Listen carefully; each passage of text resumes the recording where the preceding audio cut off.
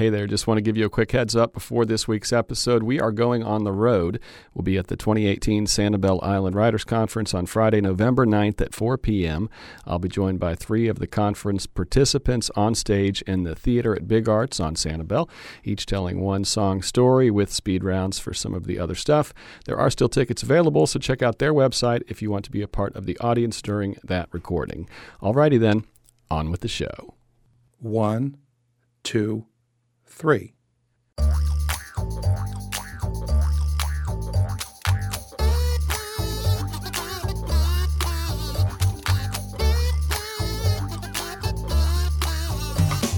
Welcome to 3 Song Stories, the podcast that introduces you to people through the lens of the songs that have touched their lives. Thanks for listening. I'm Mike Canary. Our guest this episode is Stephen Britton. Stephen's been in Southwest Florida since the early 60s when he moved here with his mom and siblings. He's worked in the tech world since the mid-70s, including stints with the company that founded Lehigh Acres, the Florida Department of Health, and these days the Lee County Elections Office. Introduced to church music at an early age, Stephen became a choir director for the first time when he was just 19 years old. Over the years, he's served as choir director and organist for Baptist, Unitarian, MCC, and Episcopal congregations. Stephen first came to our attention during our interview for this show with Megan Kissinger. She mentioned a friend who had a full-fledged pipe organ built into his house. Stephen says a chance meeting in his early 20s with a local retired banker and theater organ enthusiast began his love affair with the theater pipe organ. Now his house is home to a 25-rank Wurlitzer theater pipe organ that was once installed in Chicago and later in San Francisco. His house, which he describes as having a studio-like setting, is also home to 5 grand pianos and an eclectic mix of antiques and historical items, including things like early phonographs, a jukebox, old clocks, and a cat named Opus. Hey there, Stephen. Good morning. It's a pleasure to meet you. Likewise.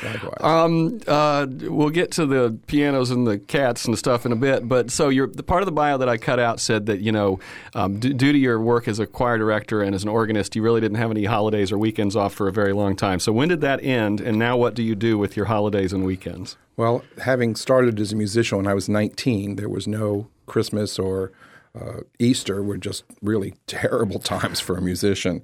And when I went to work for the elections office in 2015, elections are such that you really have to be there if there's work to be done.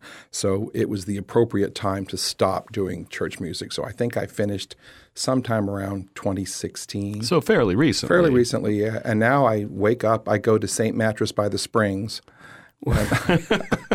and stay home and get stuff done at the house. There's always a project. So let's talk some about this pipe organ. What does 25 rank mean? Is that does that equate to how many pipes there are or something like that? In a roundabout way, a rank is a voice. Okay. So if you have a trumpet and an oboe and a string, that would be 3 ranks. Usually a rank means a minimum of 61 individual pipes. So my instrument happens to have 1,765 pipes.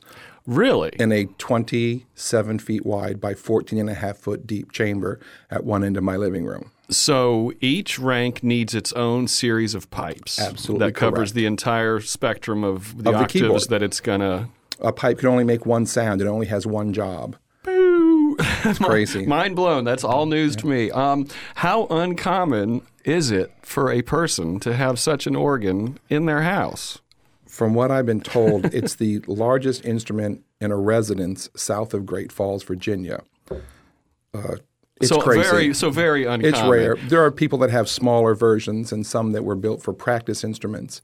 I know 2 or 3 people in Florida that have them, but none are the breadth and scope of this instrument. How did it come to you? I heard about it, this particular instrument, and my home already had a small instrument in it from the previous owner who had befriended me when I was 23. A small instrument like 15 ranks of Wurlitzer. Oh, okay. And when I moved into that home shortly before his death, that instrument was beginning to need repair. Instruments like fine wine and other fine pieces of art have an opus number. And the opus number indicates that it was built by a certain builder and it's complete. I wanted a complete instrument, not one built from parts. And one became available in California. And I sent a representative out to look at it. And I purchased it weeks after Hurricane Wilma came through and drove like it. mid-2000s? It was 205. Gotcha. And brought it home in 2 trucks from California at the height of the gas crisis. And Costing you 60 cents a mile to drive it, probably? it cost $17,000 to bring it home. Wow. That was the price of the 2 trucks and the trip. But it's a labor of love. I feel like I am the caretaker for my time on the planet. And so it stays in my home, and very happy. We show it to a lot of people. I get phone calls often. Do not publish my phone number. Are you the caretaker of it? Is there someone that you can hire to do that? How do you do that? You can do minimal work yourself. You can do tuning and minor repair. I usually will have a tuner come in once a year or so and do the special work. But you become very adept at what has to be done. It's all leather, glue, lumber, and some pipes. And it's wind. I mean, there's air. It's are there big fans? There are big pumps? There's a 10 horsepower motor in the blower room that's housed in a steel case, and this thing runs. It sounds like a turbine. It's actually the most frightening part of the instrument, and it supplies 23 inches of water displacement in a tube. So if I had a J tube with water, it would move it up 23 inches. And Florida Power and Light sends me a thank you note every month.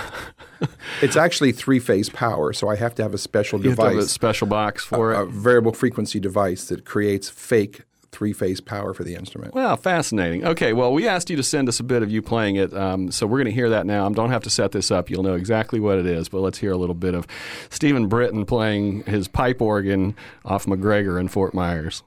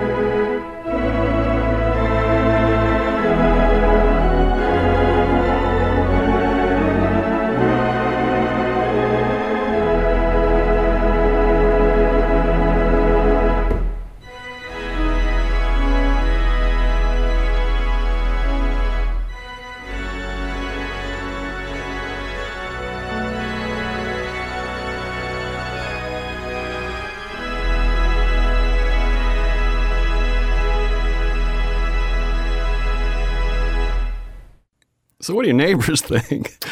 Well, or you have a big lot?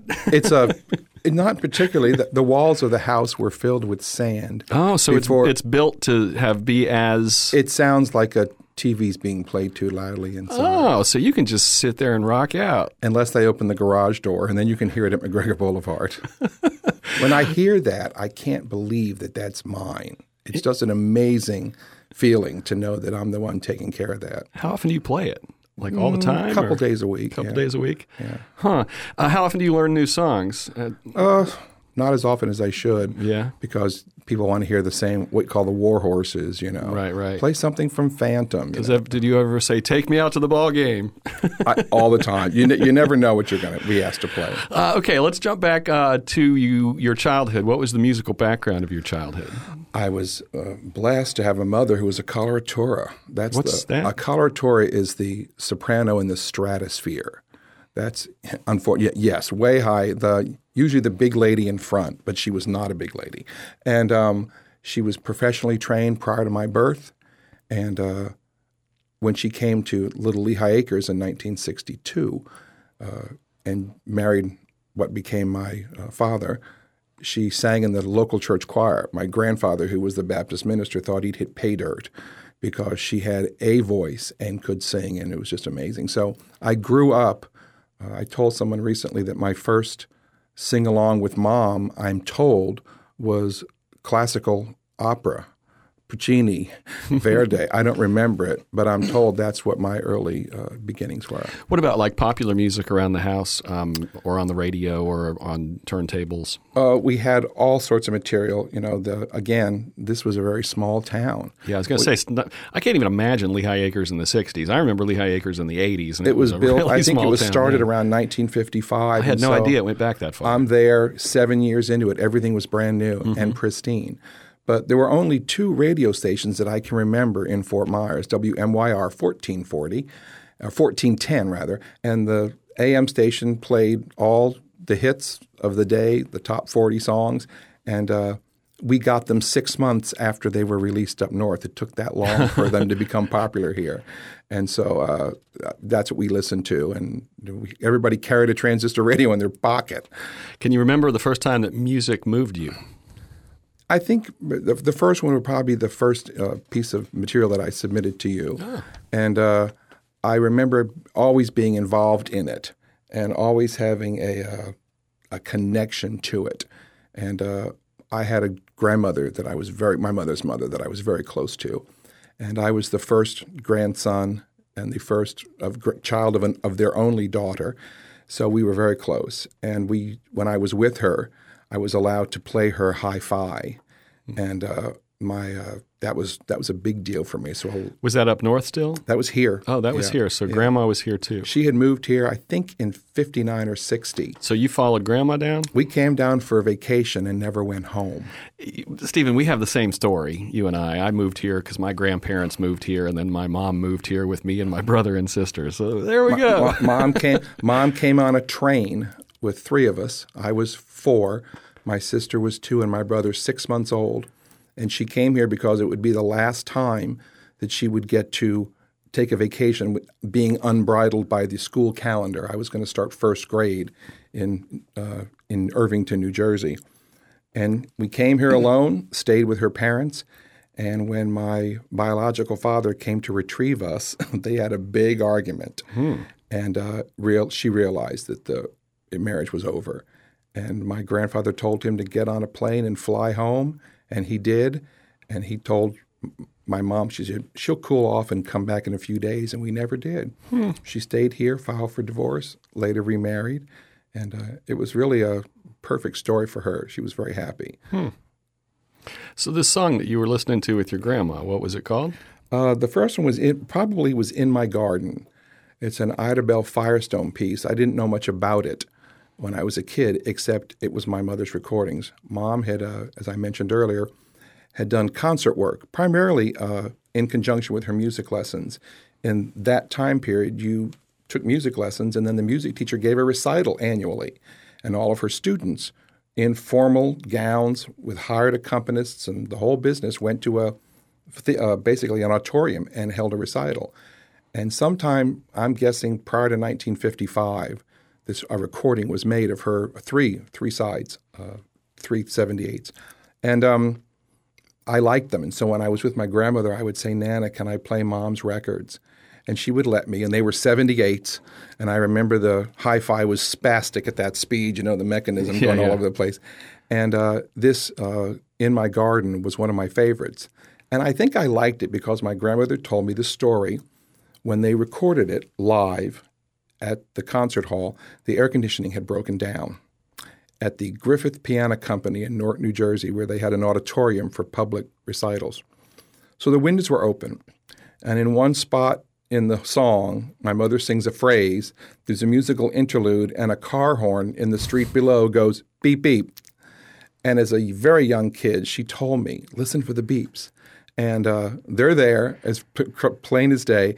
When I play this piece of music now, kind of as a tribute to my mom, I add the beeps on the organ. And which voice do you use? I use a big old English post horn, and I play F and A together, and it sounds like a car horn. The recordings that my mother had were not stored properly over the years, and they were basically acetates, a 78 acetate on an aluminum base, and so they have not survived. But I guess this leads into the part where a dear friend of mine, after her death in 2015, a buddy of mine in Detroit, Pierre Fracalanza, was talking to me on the computer, on Facebook, and said, "Are there any songs that remind you of your mother?" And I said, Ida Bell Firestone's In My Garden. And several weeks later, I got a file, and it was him playing this piece of music, which was not only touching, but it took me right back to hearing it and loving it when I was a kid. All right, let's listen to it. This is In My Garden by Ida Bell Firestone, performed by pianist, say his name again, Pierre Fracalanza. All right.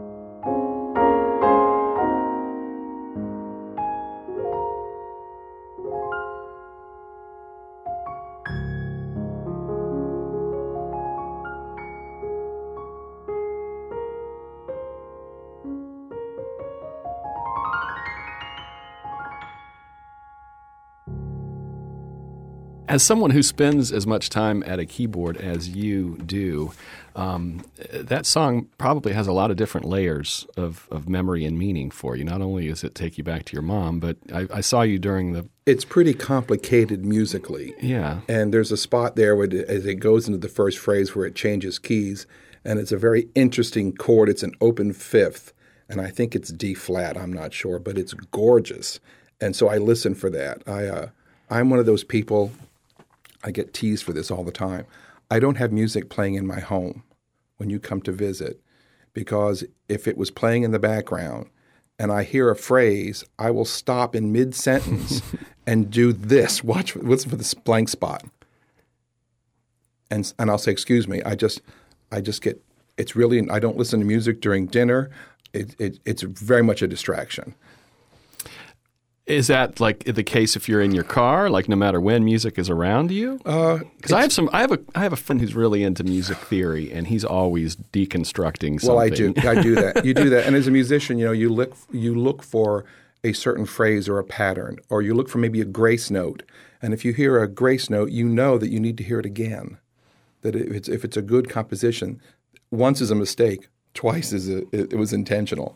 And it's usually when I'm having conversation with other people. What is a grace note? A grace note is where you might go, you start on a B and up to a C immediately, blink, moving from one note to the next in a hurry. And it's you hear it in classical music a lot, and in popular music as well. But I can't really carry on a conversation, an in-depth conversation with somebody else with this other input coming in. I don't know if it's just me or maybe I need professional help. I'm not sure. Does that mean that you don't really listen to music around the house even when other people aren't there? Do you have... if it's not me playing it, I don't listen to it. No, that's not entirely true. That sounds terribly ostentatious. But what I listen to, nobody else would want to hear. So I would never have a group over and be serving dinner or talking with friends and have something on the turntable because they would just say, "What is that garbage?" So, interesting. So you're more of a producer of music than a consumer of music, probably. Probably so. Huh. I like to listen to a lot of theater. I like to listen to tight harmonies. I like to listen to the high-lows from the 50s, the Manhattan Transfer, things that I tell people I zoned out about 1980 and stopped listening to music. So okay, well that takes care of several of my future potential questions. So what did you want to be when you grew up? When you were a kid, what were you hoping toward? I didn't really think I had anything specific. I was fortunate enough. I sang in my grandfather's church choir, starting on Mother's Day, 1971, and I knew I liked music, but I knew I didn't want to make a career out of it. And if any of my musician friends hear this, I'm probably in big trouble. But it can be a real cutthroat kind of business. It can be, I play better than you, or you're better than me, or you don't do church right, and I didn't want any part of that. I was fortunate enough that the man that sat 2 seats from me in the church choir was the director of human resources for the first company that I went to work for. Out in Lehigh. Yep. And I went to Mr. Johnson one day, and I said, I want to work with computers. And he said, fine, show up here on November 4th or 5th, November 5th, 1975, and I went to work. And literally, computer operator trainee, $2.65 an hour.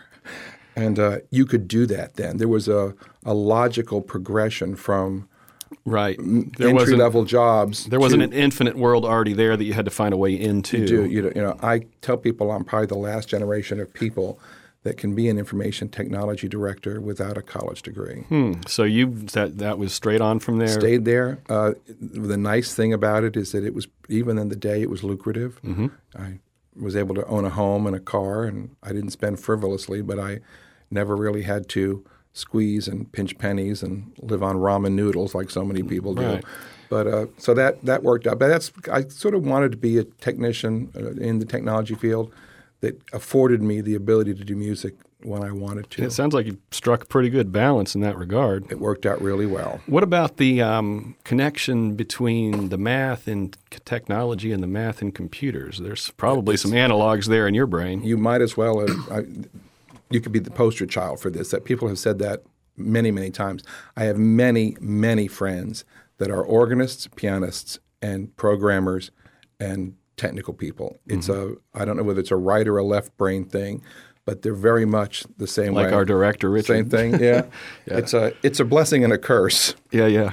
What was the first music that you owned yourself when you were a kid or a young person? My mother purchased for me on a birthday. I'd have to check to see what year it was, but she purchased Petula Clark's Don't Give Up and The Occasion singing I'm a Girl Watcher on 245s. And I played them until they're gray, and I still have them, and they're both in my jukebox, the original copies. And I like to sing along. My brothers and sisters and I would sing. My 2 sisters in particular. And it was just a nice way to grow up. A lot of music. How much music is in your jukebox? And that's that's from what era? It's a 1961 Wurlitzer, and the reason I wanted that is because it was built in the exact same factory as the 1927 pipe organ sitting 20 feet away. But I think there's, 100 records in there. And I swap them out. And they're easy to find on eBay. So every now and then I'll hear something and I'll say, I'd like a copy of that. And a couple of clicks and a 45 shows up. And is it pretty easy to maintain? Oh, yeah. I have a local friend that's kind of good at it, and I will often say, hey, come take a look at this. Or does it still have the original speakers in it? Yep. And it still sounds good? Yeah. I've had the amp has been recapped, they call it. But it sounds pretty good. It's fun to watch. It's mechanical. Yeah, I was going to say. Yeah. What about live music? Have you seen much live music over the years, or were you too busy leading church choirs? Most of the time, and that was one of the things is, live music is usually Friday and Saturday nights. Yeah, that's what I was saying. Yeah. But I did a lot of accompanying. I did a lot of accompanying for Edisonia early on. Okay. I did a lot of accompanying for soloists. And Saturday night at 10 o'clock, I headed to bed because I had to be up and not late on Sunday morning. So I've accompanied a lot of choirs and a lot of soloists. I got my first church job. I was sitting in a jury room downtown, and a woman that I had known since I was about 6 years old was sitting 4 seats in front of me talking to a woman that she had just basically introduced herself. And about 10 minutes into it, she turned around and saw me 4 or 5 rows back, and she waved. And she turned to the woman she was sitting with and said, that's my friend Stephen. He's a pianist. And this woman was a soloist at First Baptist Church. Her name was Lynn. And she was looking for someone to transpose a piece of music for a revival that was coming up. And so I did it for her. And we're still friends on Facebook to this day. So it's fun stuff like that. But what about concerts like that you went to, Mr. I always make music and don't think about consuming it? Well, see, this is where I can back out of this gracefully. Fort Myers in 1975, when I was a teenager, had nothing. Right. We got concerts on Tuesdays or Mondays and sometimes Thursdays. Where would that have been at the time? Like Hall of 50 States downtown? Could maybe? have been the exhibition hall. You know, Elvis was where there. right. The Quonset hut, we used to call it. There was nothing out this far. And the Civic Center wouldn't have been there yet, right? Not. That was built about the time I was graduating, about 1975 was when I remember it being built. But there was nothing like that. I went to a Heart concert at the Civic Center one time and was so surprised to see so much gray smoke on the top floor of the building. It's amazing. And for the youngins out there, the Civic Center was downtown, basically about where Harborside is now, kind of halfway Harborside, halfway. Well, where the new hotel's going, probably. Exactly. Okay, well, let's move on to song number 2. Okay. This is, again, we've moved to Lehigh Acres. Actually, we've discovered that we're staying in Lehigh Acres. We haven't moved there. We're now staying there. And my mother went to work for the company that was building Lehigh Acres as a secretary for the night sales department. I think she told me she made $25 a week or something. It was some ridiculous amount of money. And they told her, they got to know her, and they said, look, if you're looking for a house, we've got one here that's been foreclosed upon. If you pay the back payments and keep the current payments up, we'll let you move in. And that was a dream come true for a generation of renters. My grandparents had never owned a home till they came here. I think they told me their home here in Lehigh Acres, my grandparents' home new was $6,000 on a lake. And so my mom and I went and looked at this place together. It was near the end of April 1963, and we moved in May 1st. And it was pretty bare. It was a two bedroom, one bath, eat-in galley kitchen and a living room, and we had no television. So my mother, again, transistor radio was. I can remember it was a elongated like a loaf of bread radio in a brown leather case, and tuned again to our local AM station, and they played Top 40. Well, I later learned that in January of that year, Peggy March had recorded a piece of music that had become a big hit, was released in March, I believe. And we heard about it sometime in May, June, July of that year. And every time I turned around, I was hearing that song, every single time. And was really tickled when I heard it was released again and used in a movie, part of Sister Act. But we sang I Will Follow Him all the time. And my favorite part of this story is that later in life, as recently as 3 years ago, my friends, a husband and wife on the East Coast in Plantation, met her and knew her. Oh, really? Yes, and invited her to come for his wife's birthday and do a concert for 28 people. And so you were among them? I was seated at her table. Wow. And she is charming. See this picture, radio people? Exactly. There's a picture right here. She's charming. Uh-huh. And I sat with she and her husband, who is now deceased. And she was kind, and she was fun. And I told her that I had brought my 45 RPM recording with me, which she was kind enough to sign, radio people. And we'll make sure to get those pictures on the website. Yeah, so we'll share these. Go to 3songstories.org and you'll see the picture of the record and the photo right there on the site. But she was very kind to me. And of course, I told her that my earliest experience growing up in Lehigh Acres was hearing that song almost ad nauseum, because it was, literally, I think they only had 15 records at the station. And I recall hearing it multiple times during the day. Well, let's listen to it. This is I Will Follow Him by, is it Little Peggy March? Little Peggy March. All right, let's hear it. I will follow him wherever he may go. There isn't an ocean too deep, a mountain so high it can't keep me away. I must follow him wherever he may go. There isn't an ocean too deep, a mountain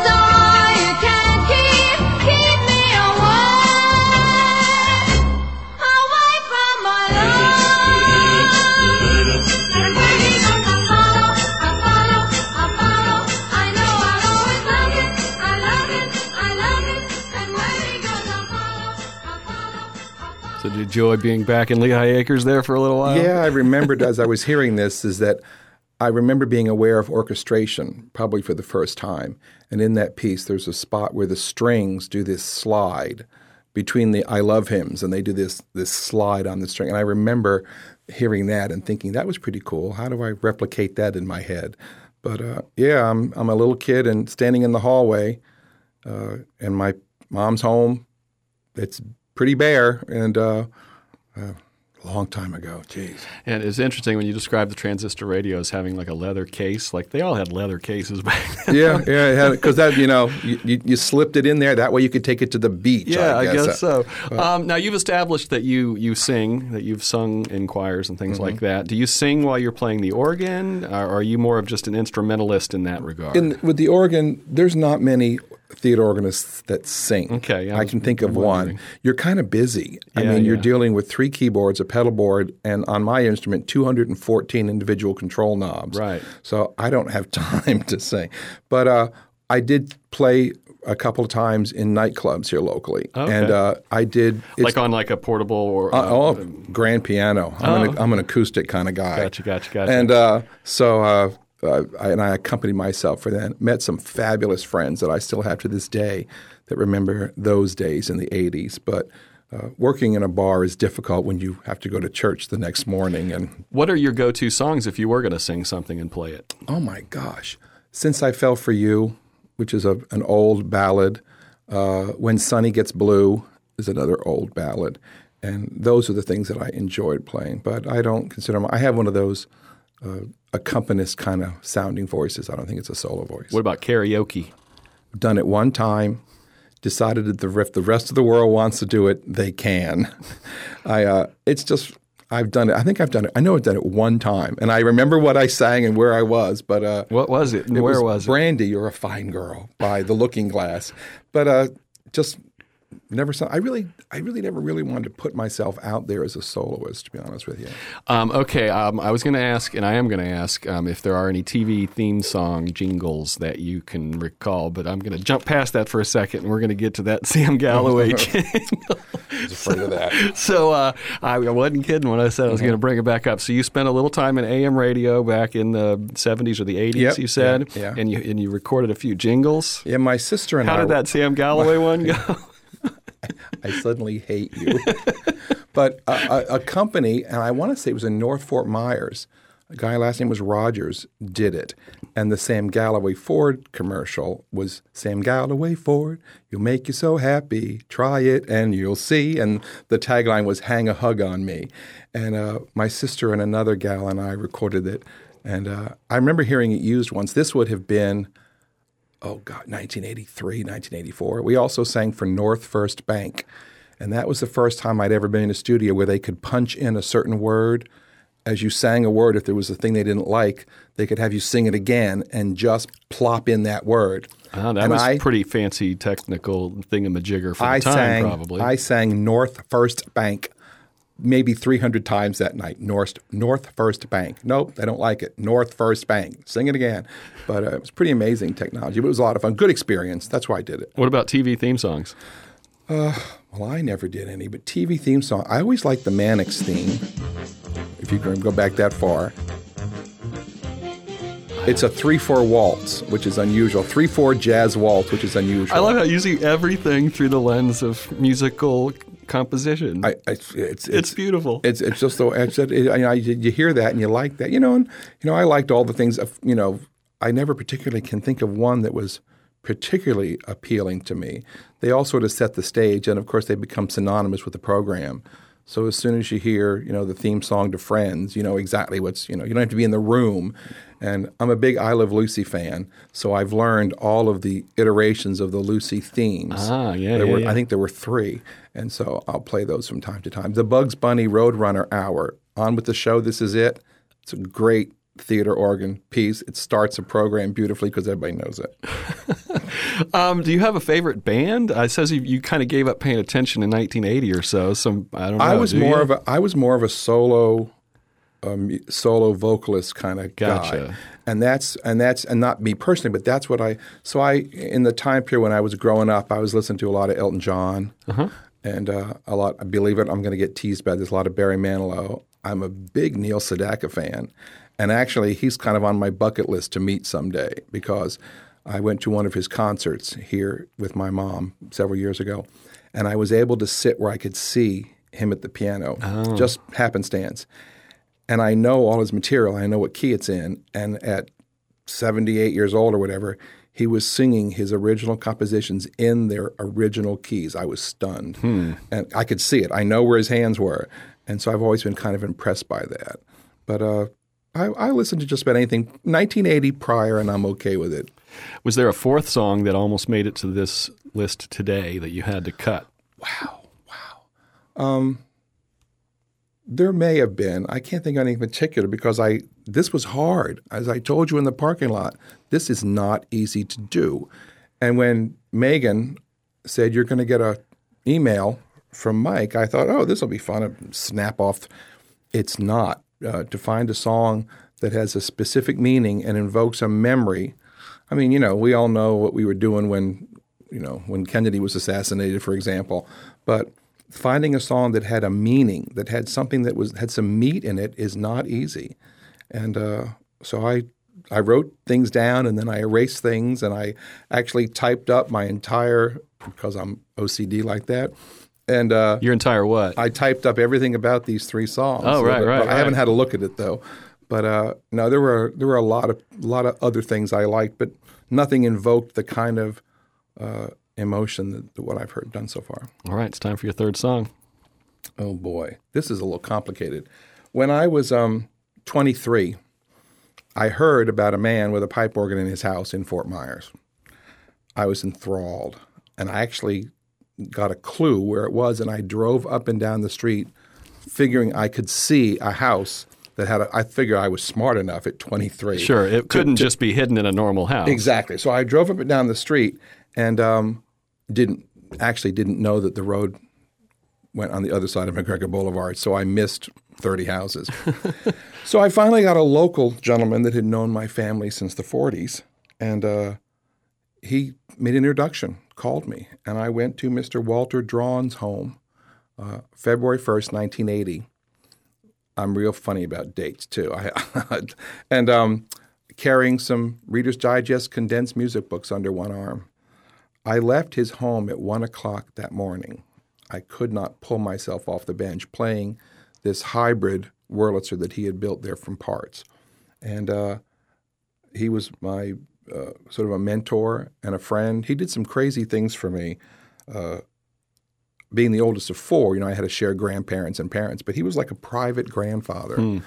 And I called him Mr. Drawn for about a year. And one day I noticed he had all this old hi-fi equipment in his living room. And I said, Mr. Drawn, if I learn enough songs on the pipe organ, can we make a tape so I can let my friends? And he said, Stephen, you learn a couple of songs and we'll make a good tape. It was about 3 weeks later I came over because I was going over every Thursdays and Saturdays for 18 years. And one day I got to his house, and in the corner of the living room on a card table was all brand new equipment. There were acoustic research speakers, which were expensive at the time. I remember one was $418, and there were four of them. He had purchased a mixing board, a new Onkyo amplifier, and a cassette deck. And I said, what's all this? And he said, well, if we're going to make a recording, we ought to make a good one. And I realized that I had re-energized his passion for this. He was a single, never married man, lived alone. I actually lived with his sister and mother in the house next door. And I revitalized his interest in this. And he would stand behind me and say, no, the rhythm's not right, try this. And he provided me with cassette tapes. Remember those? Yeah, absolutely. And he would hand them to me and say, listen to this style. And so it was through that, for Christmas one year, he gave me 2 or 3 recordings by local artist Billy Nall, Nalle. If you live in North Fort Myers, you may have heard of Nall Grade. Yeah, absolutely. They are distant cousins, I understand. Billy Nall went to Fort Myers High and had graduated during wartime, had gone through Juilliard on a 3-year program, and then into the Navy, I believe, to play music for shows. He left that, ended up in TV and radio in Manhattan, and ended up in the later part of his life being the artist in residence in Wichita, Kansas, playing the Wurlitzer organ out of the Paramount Theater in New York. He was born here, and he wanted to retire here, and things happened that made that possible. So he came here. But I met him in Wichita in about 1986, I think, and it was amazing to meet this man. He played jazz theater organ. He actually was able to bridge that gap into that style. He'd studied with Teddy Wilson in Juilliard. And his audition piece for Juilliard was Body and Soul, and he played it in B major, which is a ridiculous key. And when Teddy Wilson asked him why, he said, well, why not? He evidently had no problem with keys and the registers of the different keys. So I got to know Billy, and but before I knew him, Mr. Drawn, Walter, by this time, and I would sit in the living room of what is now my home, and we would play Billy's recordings. And we would have dinner on Thursday nights, and I'd play the Wurlitzer at his house for a while. And when it can be taxing. And after I'd played for an hour, I was tired. I would sit on the couch and we would talk, and we would talk about, wouldn't it be nice if we had a trumpet, and wouldn't it be nice if we had a post horn, and wouldn't it be nice if we had this or that rank of pipes? It's sort of sad now because they're all there. Yeah. And now that the instrument, the opus replaced the previous instrument. But we would listen to Billy's recordings, and he would do something just musically miraculous, and Walter would look at me and he goes, "Oh, I just hate him." And it was just really cute because he just really had this ability. And so when Mr. Drawn, when Walter gave up possession of his home due to his health, I moved in, and it's the residence that I live in off of McGregor Boulevard. And with it came his albums, that he had collected over the years, many of them theater organ recordings of the greats. And this one by Billy included a piece that we used to listen to all the time, and it's Duke Ellington's "I'm Beginning to See the Light," and it's just an amazing piece of music the way he plays it. All right, let's listen to it. This is "I'm Beginning to See the Light." It's a concert recording from Billy Null. Correct. All right.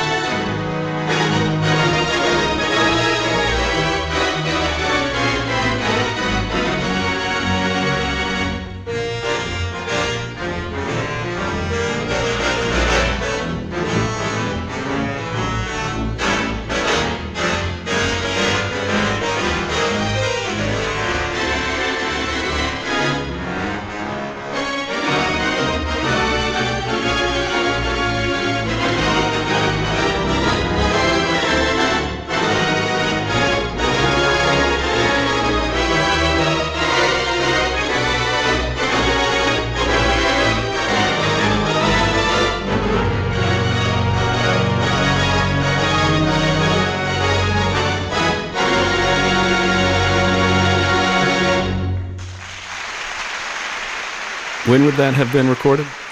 Oh, dear. I don't know. I wish you hadn't asked. I don't know. It was at the Senate Theater in Detroit. And all of my theater organ friends on Facebook will probably post the correct date when they About when, though? Can you gauge? Oh, I'm going to say 68, 69. 60s? Okay. Yeah. Obviously, that music affects you. I think I saw chills I during did, it. yeah. Do you try to play that, or do you play that? I mean, or Billy's style is complicated. Yeah, I mean, know do you of spend some time when nobody's around, sort of playing around with it? Sometime it would be it would pale in comparison, and he just had this gift. It was just amazing, and there are 2 or 3, maybe 4 really famous theater organists whose style you can tell his music at the first measure, and in that, he arranged all those. He's changing the key of the song every 2 measures. Walter and I would sit in the living room and just not believe what was coming out of the machine because of his prowess. And during the song, you handed me an old 1938, I think. This is Billy's Fort Myers yearbook. High School yearbook, and it's I know a lot of I have a lot of friends I grew up with who are old timers. I moved here in 1980 as a kid, so I'm not an old timer. No matter how long I'm here, I'll never be an old timer. But the names, I was just looking at the other last names. I'm like, I think these are all people. You'll see street names in here. Yeah, absolutely. Billy handed me this one time, and because he retired here and died here in Fort Myers. He was buried in the old Fort Myers Cemetery. He wanted to live in his little town. That's what he wanted. And he actually grew up on Larchmont, which is the road next to the Edison home. Yeah, right. Oh. Yep. And one day he said, "Hey, I got this old yearbook. I'm only going to keep my senior class book. You can have this one." So it's full of notes and funny things. And that's pretty cool. And my connection to that past is the house that I live in on East Riverside on the other side of downtown was built by J. Colin English in 1924 when he was principal of Fort Myers High School. Really? Boo, big circle. By the way, Peggy March and I from song number 2 are friends email, and so she will hear this podcast. Hi, Peggy. Because I will send her the link. Yeah, that's so cool. Yeah, she's really cool. You have all these instruments in your house. Do you play the pianos too? Or are they more, decoration? Like you said before, you want to put for sale signs on the walls so it looks like a showroom floor? I've had several friends threaten to break into my home and put for sale signs on everything, so it looks like Stevens Piano Factory outlet. I have a Model B Steinway, which is 7 feet long, which is my go-to instrument.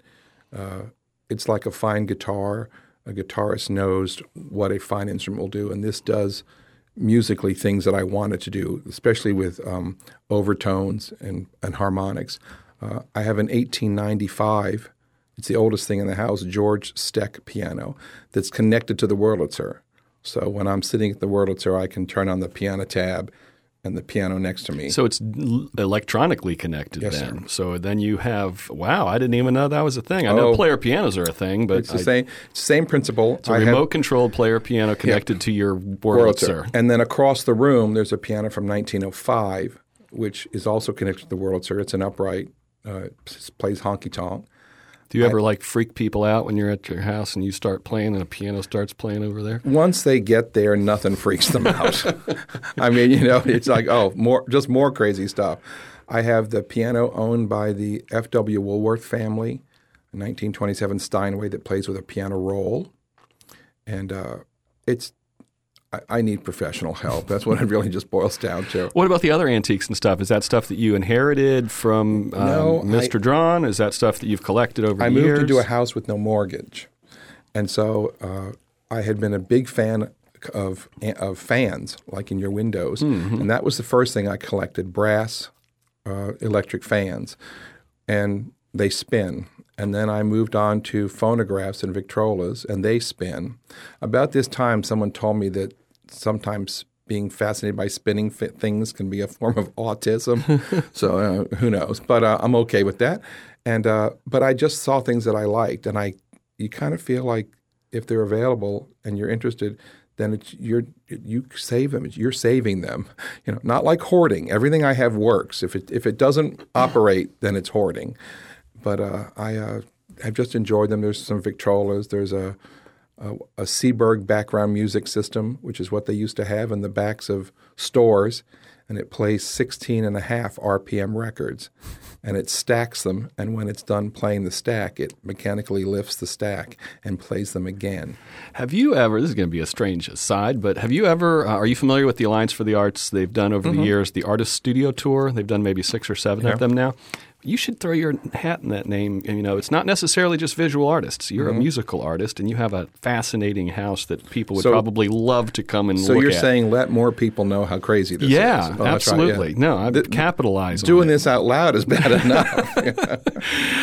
No, do you entertain a lot? It sounds like you kind of are set up for it anyway. I don't specifically entertain, but if somebody expresses an interest and knows somebody and calls and they're polite, I'm more than welcome, more than happy to have them there. I recently, this last week, a candidate for a council seat in Fort Myers stopped by to knock on the door and ended up showing he and his wife through the house. I got a very nice thank you note. But it's really about if you've got the stuff, as I call it, you're kind of obligated to share it. Yeah. You're just otherwise it's just sitting in your living room collecting dust. So we're about out of time. I've got a couple final questions. Do you have any songs that you will always avoid listening to for some reason? Oh my gosh, that I would avoid. Like turn off if it comes into your ears if you have the power. Oh my! It never occurred to me to turn it off because it's often never on. Right. If there are You don't submit yourself to much random music. no, It sounds I don't. And I'm never in a situation where I would hear anything that was really really too modern. There are some songs that make me laugh, and oh my gosh, I'll that again. But I don't think I've ever turned anything off. As I said, 1980 is about the cutoff for me, right? And with some exceptions, and I don't listen to things I don't listen to stuff that's negative. When I grew up, it was all about love songs and dancing. There was not much else. Right. And things tend to be a little darker, a little more edgy, for lack of a better word. What happened to the partial Wurlitzer that you replaced? Well, the instrument that was in the house had 15 voices, 15 ranks. The builder that installed the replacement instrument kept 9 of those, and I was able to sell the others, to enthusiasts that need those parts. But it was just divine inspiration that the guy knew what he was doing and could meld the old parts with the new one. So I've got all of the original pipes plus 9 additional sets. And you said that your organ, they have an opus? Is that like an opus number? It's like an opus is like a serial number. It's like a serial number. Mine's 1773. Does your cat have an opus? No, he's just, Your cat's name is Opus, right? Opus, yeah. And he's just there. He sometimes will sit on the bench with me. It's kind of bizarre. He kind of likes the crowds. He's typical cat, he does what he wants to do. He makes an appearance when he wants to. He thinks he's in charge. Well, he might be. But for the most part, it's all good. All right. Any final thoughts? No, I just think it's very nice that you're doing this. It's a nice insight to us locals, and I've learned a little bit about myself just listening today. All right. Thank you for doing it. You're welcome. We make 3 Song Stories in the studios of WGCU Public Radio at Florida Gulf Coast University. The show's co-creator and producer is Richard Chin Quee. Tara Callaghan produces our online content. Our executive producer is Chris Duffus. Our theme song was made by Dave Cowan and Stick Martin at Monkey House Studio in St. Pete. For this week's parting tune, we're back in the summer of 1998 in the northwest corner of South Carolina. I was there for one of my best childhood friends, Jeremy's wedding, which was at this amazing little wedding spot called the Fred W. Sims Chapel, better known simply as Pretty Place. Just Google it to see how perfectly descriptive that name is.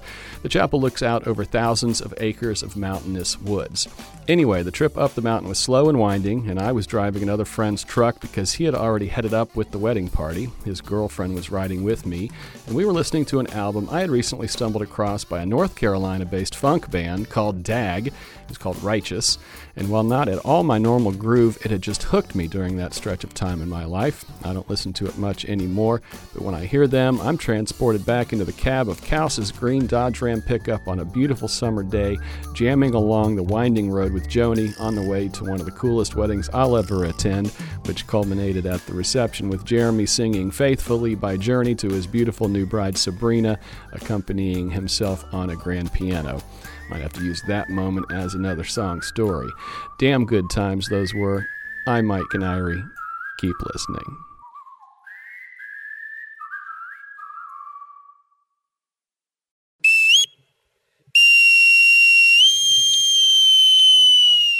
Next time on 3 Song Stories.